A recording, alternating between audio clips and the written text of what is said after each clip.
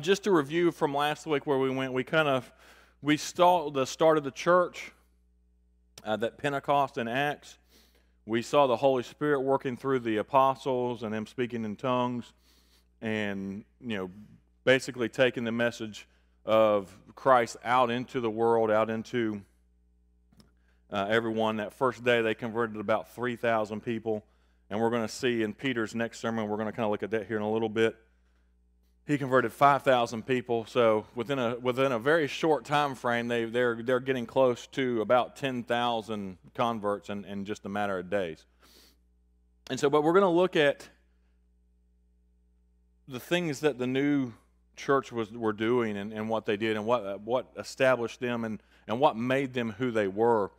And again, like I've been talking about this series, it's new, and I've been using Revelation 25. He says, "Behold, I'm making all things new." And so what we're looking at is the church, or the ecclesia, in action and their start. And so my question, as I was trying to put this together for this week, my main question was, and because this is kind of the basis and where I'm trying to eventually get to and settle on, and hopefully for us to see and move forward with, is what was it that made them what we call the Church of Christ, right? Well, and the reason I put these three on this one, because I got another slide, is our three, what I call our three hooks that we kind of hang our hat on is the name that we use, right? We're the church. We call ourselves the Church of Christ because we try to imitate and be the church that was of Christ in the New Testament. Our salvation beliefs and their salvation beliefs are very similar. Now, our name is different than theirs. They were known as the Way. They weren't known as Christians until later on, and then the church reference, the name church didn't come along until several hundred, or actually about a century or so later. And so,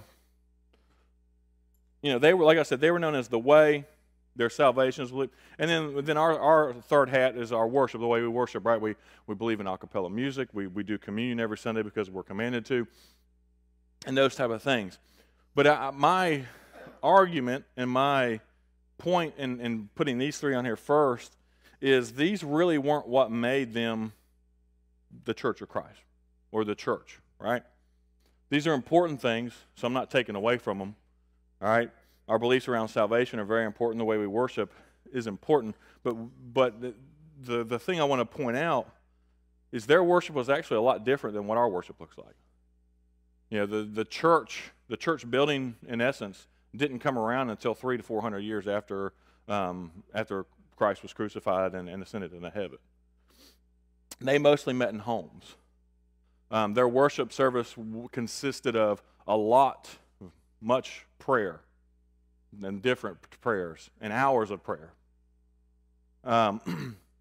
Their communion service was a separate, what sometimes was referred to as a love feast. It was a separate thing that they did, and it consisted of, again, a lot of prayer, and it was a long. That was the centerpiece of what they did, and it was a very thorough, I say, process of. It was a very important thing that they similar to like what we do now, but it was a little bit different than how we do it. Their worship, they sang hymns Psalms and different things like that they would sing. And in their speaking, if you actually look in, I think it's 2 Corinthians, I can't remember, maybe 1 Corinthians, I think it's 14. They give instruction on their worship a little bit, and they actually had multiple speakers.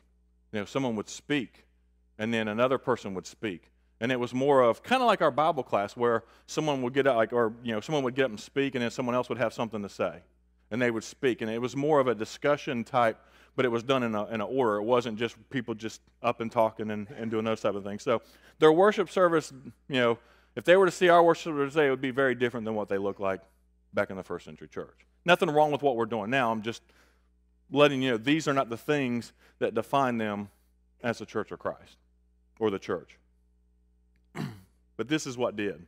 And this isn't all of them. These are I think the main things. I mean, the first 3 or 4 of these you see within the first 5 verses in Acts 2 of the church being established. The first one, I'm going to go through these and then we're going to talk about each one individually. The first one was their devotion, and their devotion to study, and their devotion to one another. And this was daily. The sacrificial mentality that they had. They were willing to give up almost everything to follow and serve Christ. Their care for the poor and the sanctity of life. We're going to cover that. We're probably going to spend a little more time on that one because I think that's something that we need to look at a little bit closer. Evangelism, that's another one. They were very serious about it to the point of death. And then the last 2 is their faith and their love. And maybe the first 2 need to be at top, and that's what made the rest of the 4. But all those things kind of working together and being what they are. So let's look at the first one. Their devotion to studying one another. And I just used the first first verses of Acts 2:42 and 2:46. In Acts 2:42, and this is right after Peter's sermon, and they're baptized, and they add about 3,000 to the church. And then it goes on and says, they were continually devoting themselves to the apostles' teaching and to fellowship, to the breaking of bread, and to prayer. And last week I covered that word devote, and I talked about some of the things that we're devoted to. And the question I asked is, do we devote ourselves to the teachings of the apostles, which is the Bible and the New Testament that we have today? And do we devote ourselves to fellowship? And do we devote ourselves to the breaking of bread? And do we devote ourselves to prayer? Huh? No. When you think of devoting yourself to something, what do you think? Total commitment? 100%? What are some examples of devotion that you see today?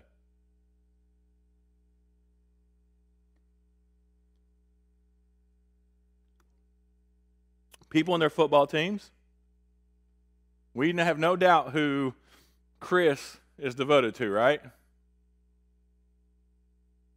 We have no idea. We know who Joey is devoted to politically, correct? No doubt about that one. What gets our what we're drawn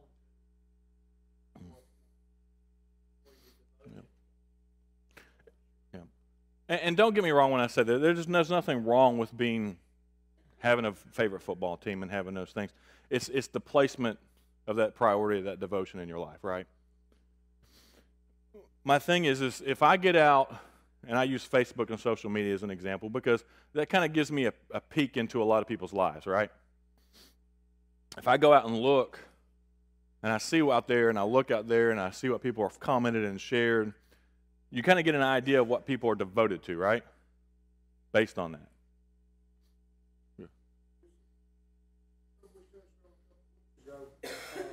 You know, if we're really devoted and we love our church, we're not going out trying to bring other people in. We're not witnesses to them, you know. He said, what he said here is, if we were devoted, we'd go out and we'd be bringing people in. We're going to look at that number here in a second because that's going to tie into a lot of this. So they were devoted.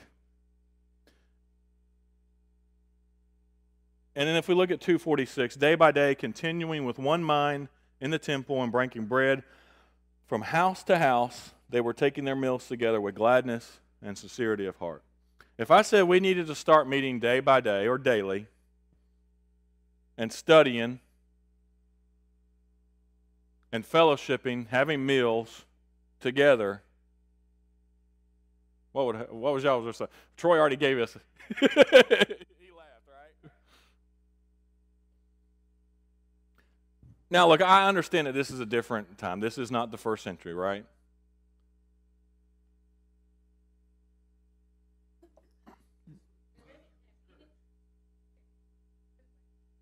We got a lot of Yeah, they didn't have anything to do, right? church. This is, this is before they were scattered. Yep. This was before they were scattered. But I honestly believe, and it's my belief, and I don't think there's a lot of reference to it, but I still think they kind of did this once they were even scattered too.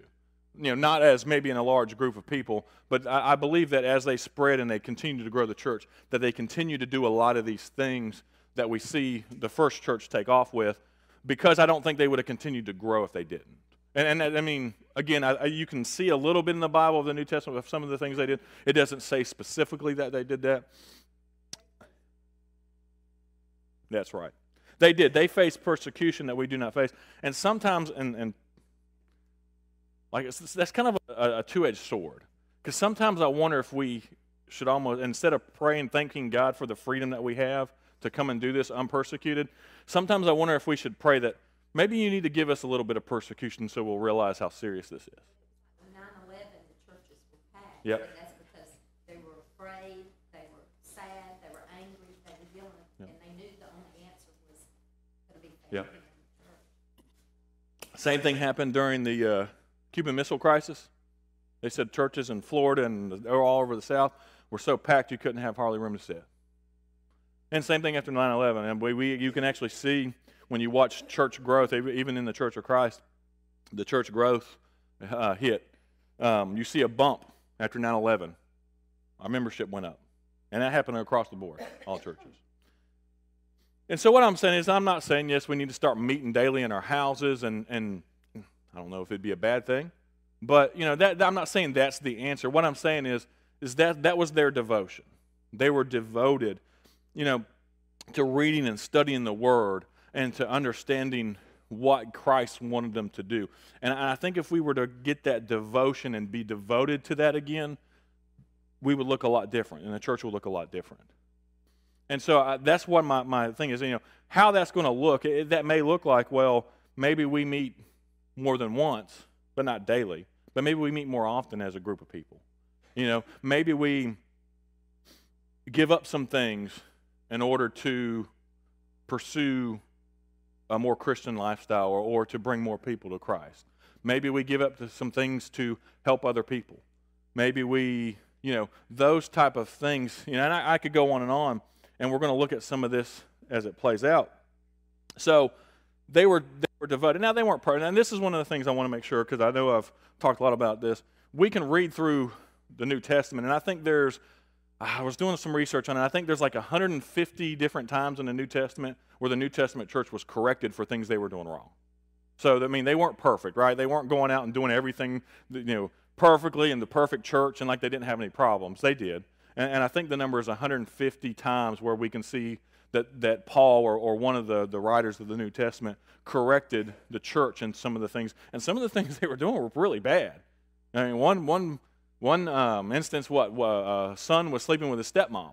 So, so it's, there were some things going on in the church that were not good. So, don't get me wrong and think that I'm saying that they were perfect and they did everything right. No, they were human and just as messed up as we were.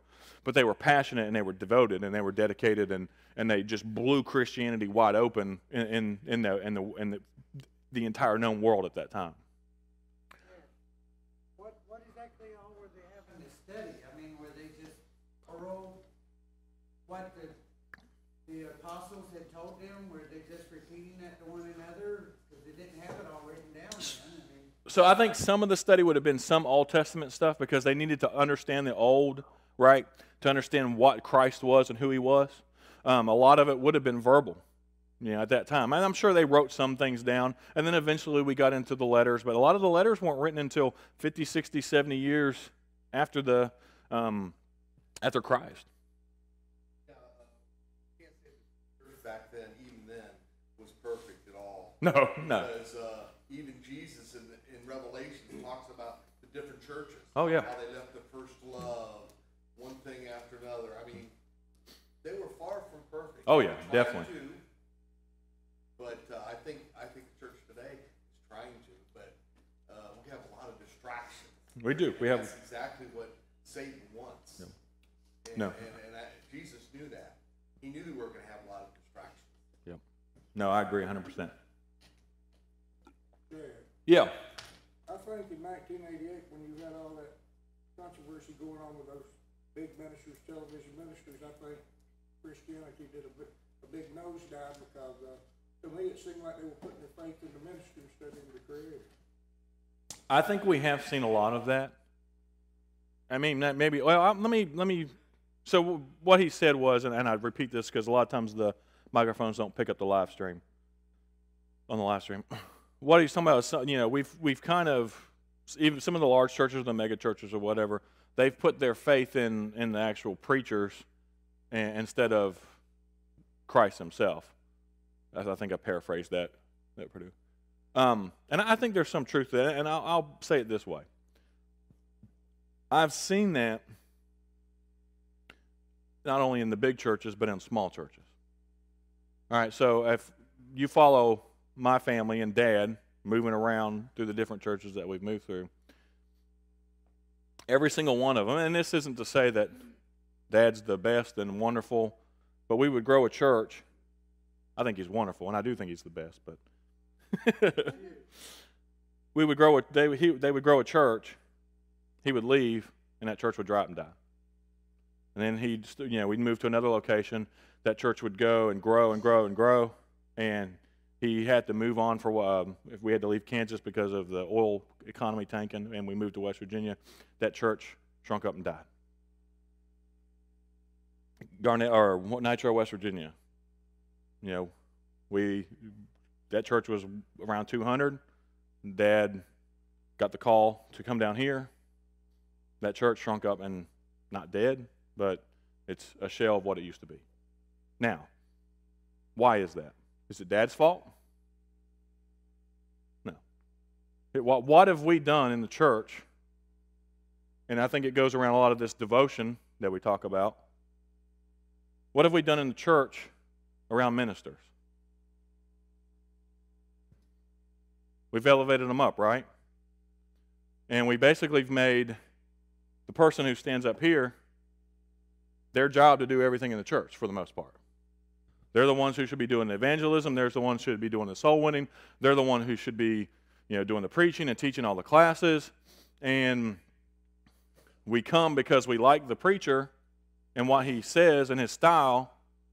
But then the minute he leaves, we all find somewhere else to go. Because there's no one here left. Because one, there's a shortage of preachers. It takes an average of 1.5 to 2 years to find another preacher. Then there's no one else to step into the shoes. And so no one else is willing to step up. And so everyone just kind of leaves, and the church falls apart. And then some of your dedicated people stick around. That's what's happened. I've witnessed it happen 3 times.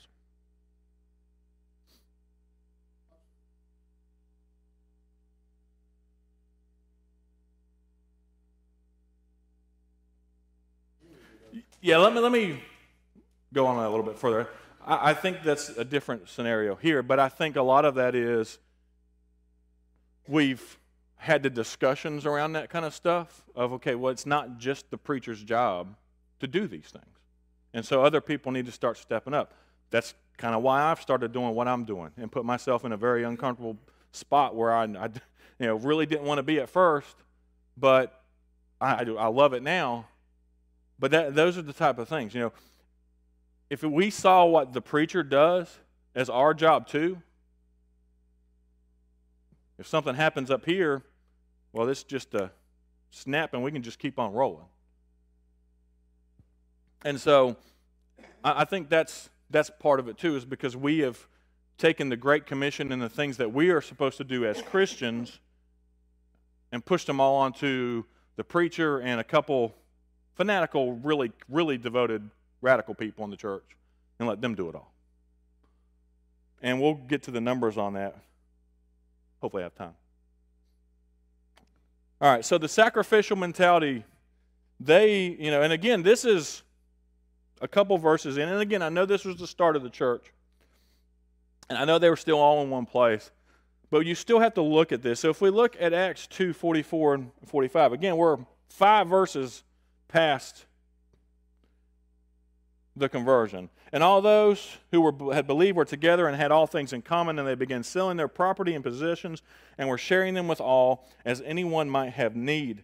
And then if we look at Acts 4:32 through 37, in the congregation of those who believed were of one heart and one soul, and not one of them claimed that anything belonged to him was his own, but all things were common property to them. And with great power the apostles were given testimony to the resurrection of the Lord Jesus, and abundant grace was upon them all. For there was not a needy person among them, for all who were owners of land or houses, plural, would sell them and bring the proceeds of the sales and lay them at the apostles' feet, and they would be distributed to each of them as any had need. Now, Joseph, a Levite, I want to say that's Cyprian, I don't know the exact birth, who was also called Barnabas by the apostles, which translated means sons of encouragement, excuse me, and who owned a tract of land, sold it, brought the money, and laid it at the apostles' feet. Now, why do you think this was put in there? What happened? But I mean, there's a lot of things that happen, right? And there's a lot of things that would. But why do you think this about giving is in there? We go back to Acts 2:40, Acts 2:41, where we first started. Because all the ands lead to these points and these ideas, and then to get particular to call the names of people who were actually a part of they that were baptized and those who were being moved in the way. Here's my thought. There's things that are in the Bible because they're important. Or everything in the Bible is important. But they're put in there because they're, so when you see almost like a little side note about Joseph here, it's not just some random, let's just jot this down. All right? I believe this was in here because, again, this goes back to the devotion side. This was a time frame where you didn't have, it wasn't like what we see in the United States today, right? A very comfortable, very, blessed group of people. A lot of these people, their lives, their eating, their everything was a daily survival. There were some who had surplus, but not the majority did not. Right? I mean, you look in the United States today, we live in a land of surplus. We live in a land of hoarders and storage buildings and storage rooms in your house, and your attics are full of junk and just overabundance. All right? This is not how they lived back then. They had enough to survive for the most part, and that was almost a daily survival. And so you had people who were selling their houses, and they were selling their tracts of land that they owned, and they were just coming and giving it to the apostles to help spread the message and help grow the church, and to help other people who were in need. Now, our definition of in need and their definition of in need is a lot different. Their definition of in need was they were going to starve to death. They didn't might not know where their next meal was going to come from for several days. Ours, for the most part, there's very few people in the United States who are going to go hungry or not know where their next meal is going to come from. There's some sort of safety net there for that. And so these people were dedicated enough, and again, this is not something that happened within a couple years of the church starting. This is, you're 3 or 4 verses in. And they were selling and everything. And I love, and again, we talked about this a little bit last week. This does not mean that we all need to bring everything here and share it and all make it our own and have some communal living thing. That's not what it's talking about, right? What it's saying was the idea and the mentality was what is mine is not mine. It belongs to the Lord. And if I can, so therefore it belongs to the church. And if someone has need of it, then I'm willing to give it up or share it. That was the mentality. That's a little hard for us to grasp onto sometimes. I'm going to be honest with you, the hardest thing I've seen and the strongest reactions that I've gotten in this class have had to do with financial stuff or means or things. It's hard. Yeah, go ahead. My belief, those people that had stuff that sold it, they didn't sell everything. If they had, they'd have put themselves in the No. negative position too. No, and I don't think anywhere does it say they sold everything they had. What it looks like, and if you look at one of the verses here, there's a plural houses. I think this would probably have been people who own multiple houses. And so they gave up the things that they had in surplus or an extra that they weren't using or didn't need to give back to the church. So yeah, I'm not saying that they went out and just sold everything they had and just didn't have anything. No, they gave up the surplus of what they had in many years. Now there's some, we see the one lady in there that Jesus talks about. She did. She gave everything she had. It was a very small amount. So no, that's not what. But the thing is the mentality I think we need to make sure that we have is, one, what is ours is not ours. Right? It belongs to God. God blessed us with it. We have it. And it doesn't matter if you make $10 million a year or you make $10,000 a year. It all belongs to God, and He's blessed you with it. And the mentality that we need to have and continue to have around that is that it is His. And sometimes that's hard. Now that is hard because I've worked hard. I've earned the things that I've gotten. Sometimes we get that mentality, and we've got to realize is I've worked hard because God has given me the ability to work hard. I can make that choice. You can choose whether you work hard or not, but God's given you the ability. God's blessed you with the gift or the ability that you have to earn the money that you've got, or God's blessed you with the position that you're in, and God's blessed you with the country that you live in to where you can have the ability to even do what we're doing. And so we need to make sure we don't forget that, and we need to make sure that we are a little more willing, I think, sometimes to be open with what God's blessed us with. And I'm speaking to myself on this one too. On all of these, I'm speaking to myself because a lot of this stuff can be hard. The Bible talks about money and financial things more than it does anything else. And I believe the reason it does is because when it gets to the heart of things, that's a hard thing for humankind. Our possessions, our money, our things is a hard thing to give up sometimes. And we've seen that. All right, so the next thing I'm going to talk about, their care for the poor and the sanctity of life. Now, what's interesting, and I've never really looked at it this way until I started studying a lot of this, caring for the poor is a condition for getting into heaven. If you read Matthew 25, and he goes through a lot of parables here, but he talks about, and I don't have the whole thing here, but I'm going to hit verses 34 through 40, and this is talking about the judgment. And this is, a parable around the judgment at the end times. And he says, the king will say to those on his right, come, because at this point he's separated them from left to right.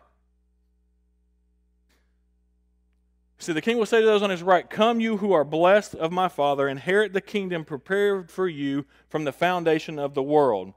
Now, what's the answer? Well, they ask the question, or he says here, for I was hungry and you gave me something to eat. I was thirsty and you gave me something to drink. I was a stranger and you invited me in. Naked and you clothed me. I was sick and you visited me. I was in prison and you came to me.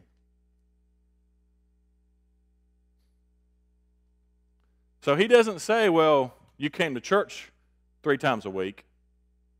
He doesn't say, you did all this other stuff right, so now you get to come into heaven.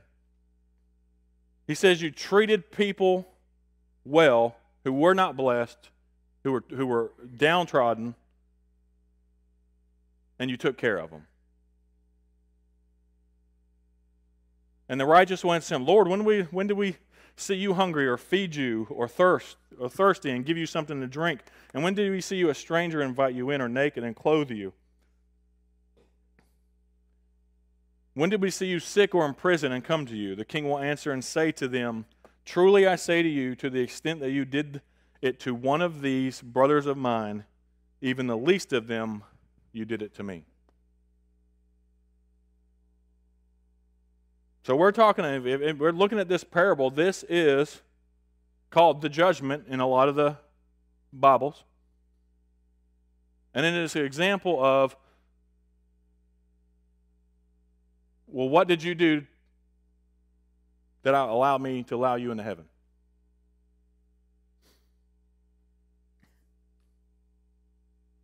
It's a little bit different than I think sometimes we think mentally of what it takes for us to get to heaven. Now, again, we don't earn our way into heaven. We don't do anything to earn it. But there's expectations of us once we receive that salvation to continue doing things or to do things that we should be doing. And this is a big one. I never really thought of it that way. I'm going to be honest with you. I never did until I was studying this. But so the New Testament church changed the mentality around the value of life from the time it was established going on. That a lot of the things that we see today, hospitals, all these kind of institutions that take care of people, were started by Christians and have their roots in Christianity. To give you an example, back in when the church first started, there was something they called life watches. Anyone ever heard of this? What a life watch was, or life watch groups? So back in that day, if someone had a baby they did not want, because abortion really wasn't, I mean, there were some, but for the most part, if you got pregnant, you had the baby. If you didn't want it, you threw it out. So there were areas where they would dispose of babies. Sometimes they were garbage dumps. Sometimes they were areas where there were a lot of wildlife, so the wildlife could get to them, those type of things. So and I don't know if I'm going to get this name right. One of the members of the church was called Callistus, Callistus. He started those. And they started groups who would go to these known areas, and they would find these babies, and they would bring them in and raise them as their own. They would find families who would take them, Christian families who would take them. And as I started thinking about that, because it was not uncommon, infanticide, it was not uncommon to just kill babies. And if you didn't like some or you didn't like it, you killed it. So I started that mentality and that thought. You know, we do okay, I think, sometimes taking care of the poor. I think there's more. We have our food bank, and it's a good program. But I wonder sometimes if that takes care of us. And again, that's a wonderful program, and it's a wonderful thing. But sometimes I wonder if we talked about this a little bit, we've let the government kind of take our place on some of the things that we should be doing. But as I started thinking about this, and this one's dear to my heart because of the fact that I would not have met my wife if it weren't for foster care system. So currently right now in the U.S. foster care, there are 440,000 children in the U.S. foster care system. 30,000 of those are forced out every single year. Let's look at this real quick. Those 30,000 are forced out every year, meaning they hit of age, they're 18 to 21, and so they're basically kicked out of the system, and if they don't have anyone, they're left to be on their own. Within 4 years, 50% of those have no income. 70% of them will be on government assistance, and those who do kind of get a job and find something to do average $7,500 a year. There's a lot of other statistics that's really, really bad around them.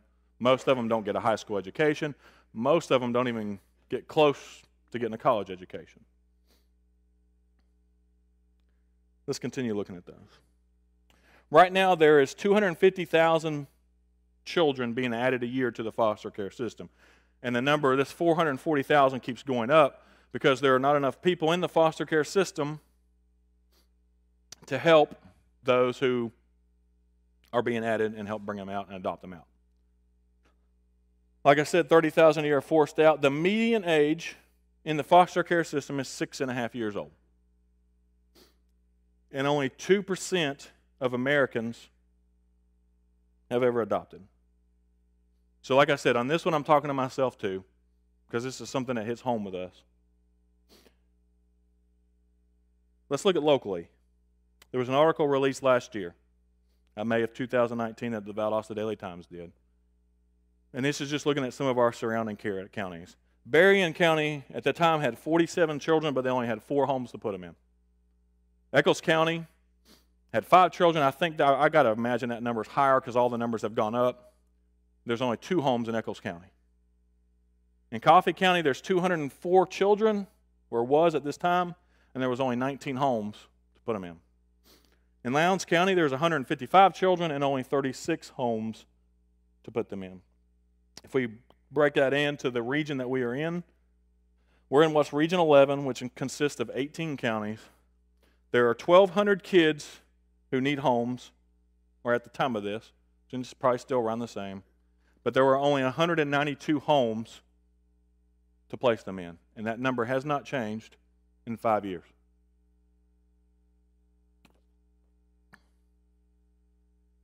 So my question, what are the Christians going to do about it?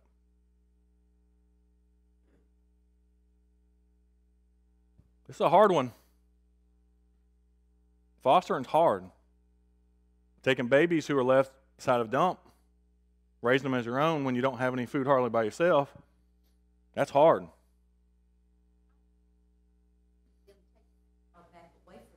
It would be. Yeah. It's hard. Raising these children is hard. But where in the Bible does it say being a Christian is going to be easy?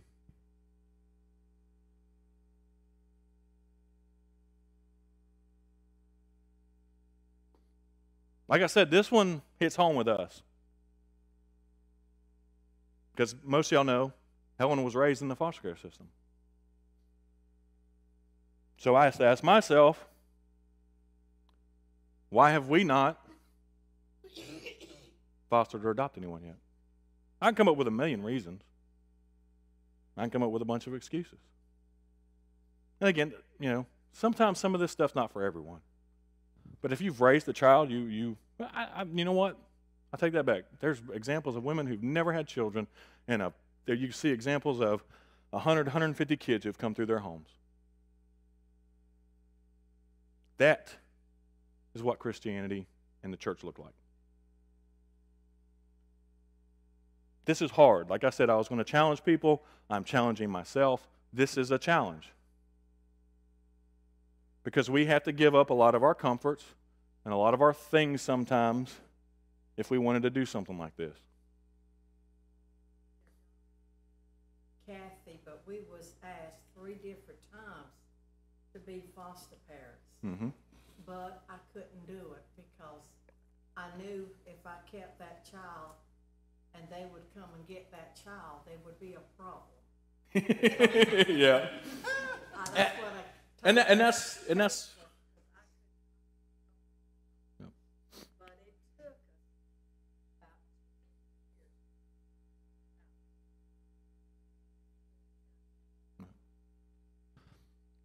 years. Yep.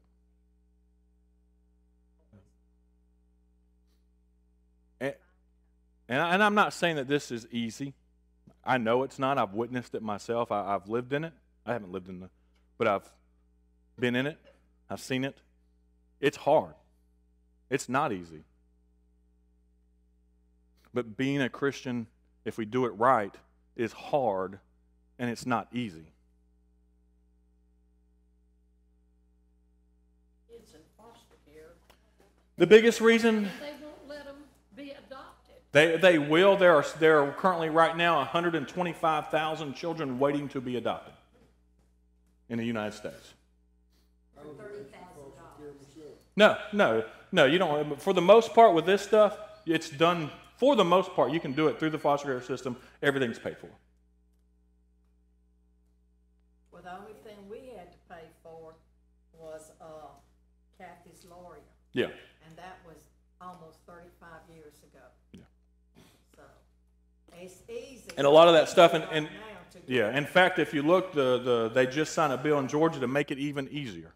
because of how bad. The main reason it's so bad is because of the opioid and drug addiction problems we have in the United States. That's the number one reason.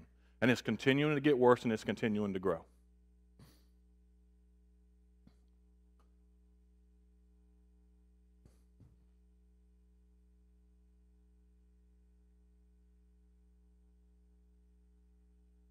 Is that there are a lot of children that are not in foster care because their grandparents, aunts and uncles, and great-grandparents are raising them. Yes. And so my point on this is, it may be hard. It may be hard having a child come in and leave. But what influence could you have as a Christian on that person, on that child? You might be able to change their whole life because they spent 3 months in your house.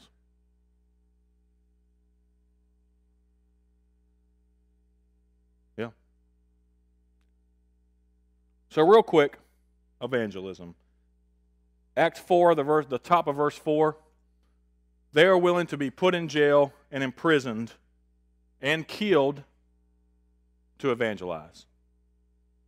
All right, I'm going to go over our evangelism statistics real quick. We've seen these. Less than 2% of Christians will invite someone to church. 95% of Christians have never won a soul. 63% of church leadership has not won a soul in the last 2 years. That includes the minister, the deacon, and the elder. And only 17% of people who claim to be Christians knew what the Great Commission was and what it meant.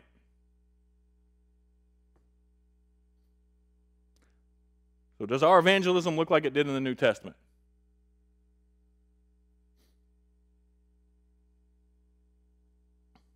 No.